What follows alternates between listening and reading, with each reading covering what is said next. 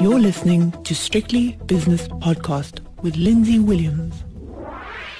The US Federal Reserve concluded a meeting last night, and that's the Federal Open Market Committee of the US Federal Reserve. And for some reason, the market didn't like it. And let me just read you something here. It says here, the US Federal Open Market Committee, the FOMC, decided to maintain the target range for the federal funds rate at 0.25%. The committee voted unanimously to leave the Fed funds target rate unchanged, and also shows a unanimous view from members on their interest rate outlook, which is flat until at least 2023. And even with my rudimentary maths, that's in 3 years' time. On the telephone now, investment strategist at 91 in London, and that's Russell Silberston. There were so many other things to say, but they're just basically saying that we don't need to raise rates or do anything with rates for another 3 years, Russell. It's extraordinary, and the market hates it.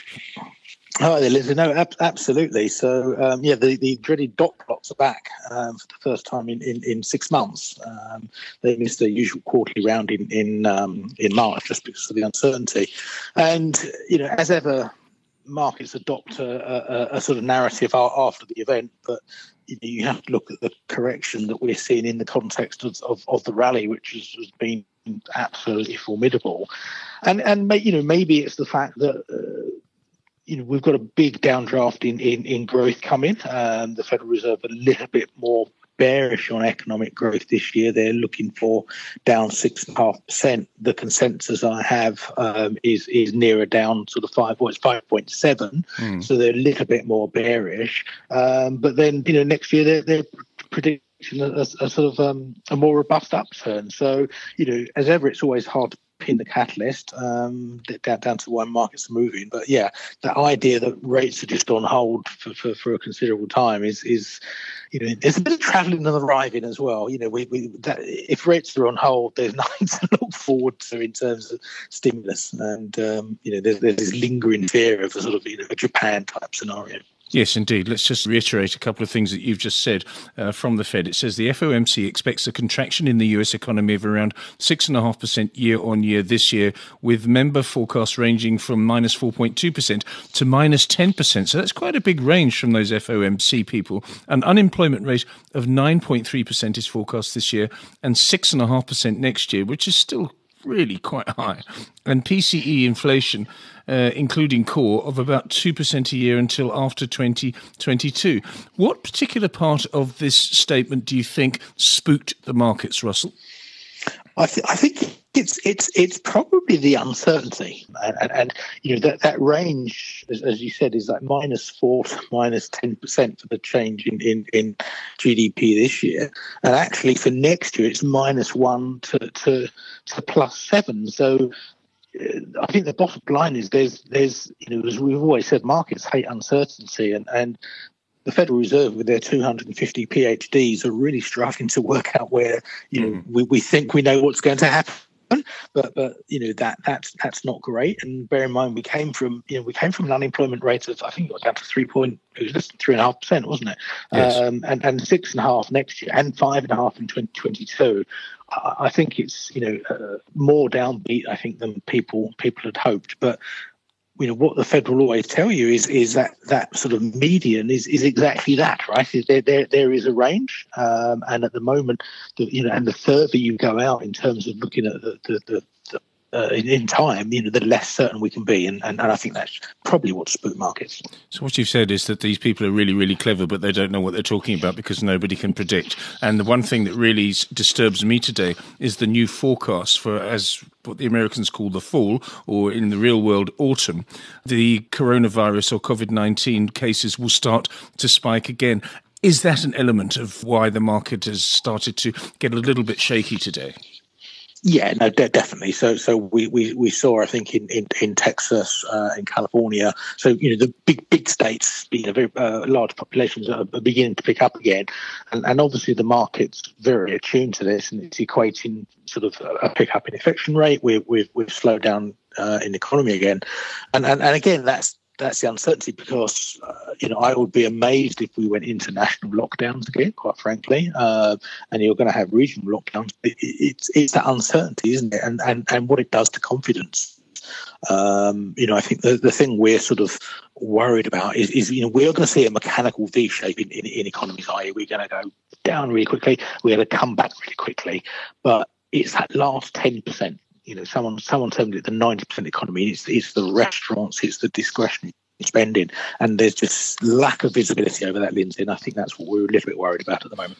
And the other thing that hasn't received too much attention is the fact that Jerome Powell, the chairman of the US Federal Reserve, and obviously then of the Federal Open Market Committee, he said some of the millions of jobs that have been lost, and let's just update on what has happened today with another 1.5 million initial jobless claims, making it 44.2 million jobless claims in the last 12 weeks in the United States of America. What he said was that he thinks that millions of those jobs will never be reclaimed. In other words, the people that have lost their job now or in the last 12 weeks will never get a job again. And that says something to a simpleton like me that says, well, okay, well, they'll never pay taxes again then, and they'll have to receive benefits. So that's not good for the economy. Yeah, no, that's exactly it. So that's this idea of sort of economic scarring. I mean, not only is it a social issue, it's an economic issue, and it's the thing I think we're almost worried about. So we are going to get this mechanical recovery, but there's a real danger we're not going back to where we came from, and I think that's the fear. I think the trouble we have. 91 and thinking about this is that's not going to be evident for another 3 to 6 months, because in the short term we are going to recover very quickly, as we saw last Friday in the US labour market data actually recovered quite quickly. Yes. We're not going to know about that scarring for a few months yet, and I think that's sort of hanging over the market for now. So again, it's just this uncertainty that we face. We really aren't sure about the medium term consequences of this.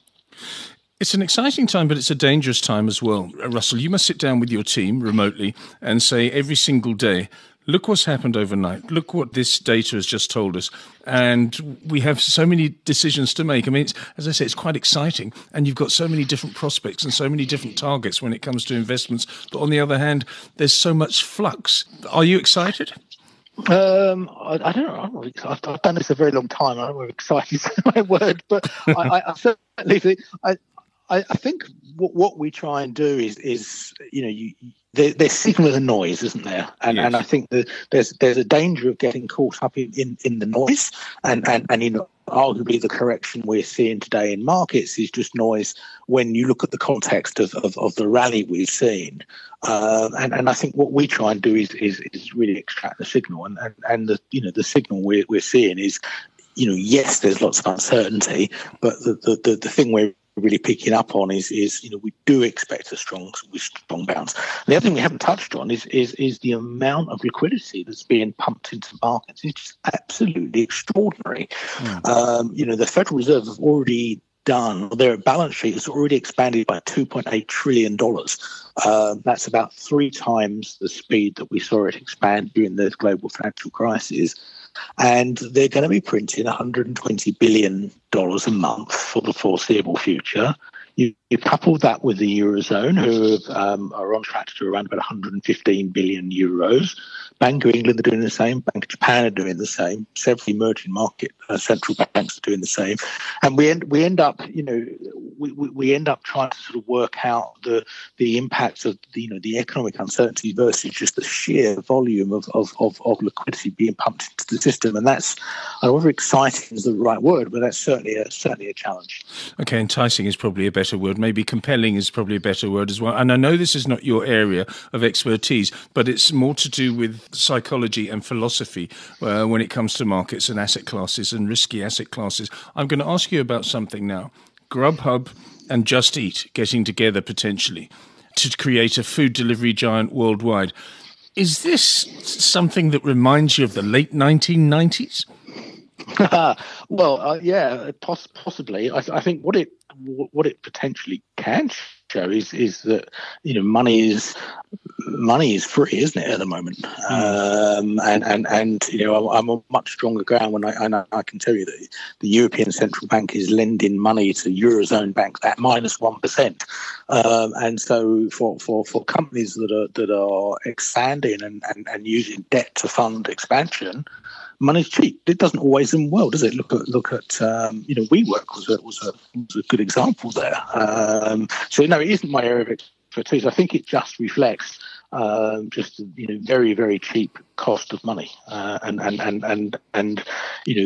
that sort of company. It's go big or go home, isn't it? And you can it's all about a network effect, and the only way to do that is to have the biggest network, and you do that by loading up on cheap debt. Well said, Russell. Thank you so much for your analysis. That's Russell Silberston, investment strategist at 91 in London. The views and opinions expressed in these podcasts are those of Lindsay Williams and various contributors and do not reflect the policy, position or opinion of any other agency, organisation, employer or company associated with strictlybusinesspodcast.com. Assumptions made on the analyses are not reflective of the position of any other entity other than the speaker or the author. And since we are critically thinking human beings, these views are always subject to change, revision and rethinking at any time. Please do not hold us to them in perpetuity.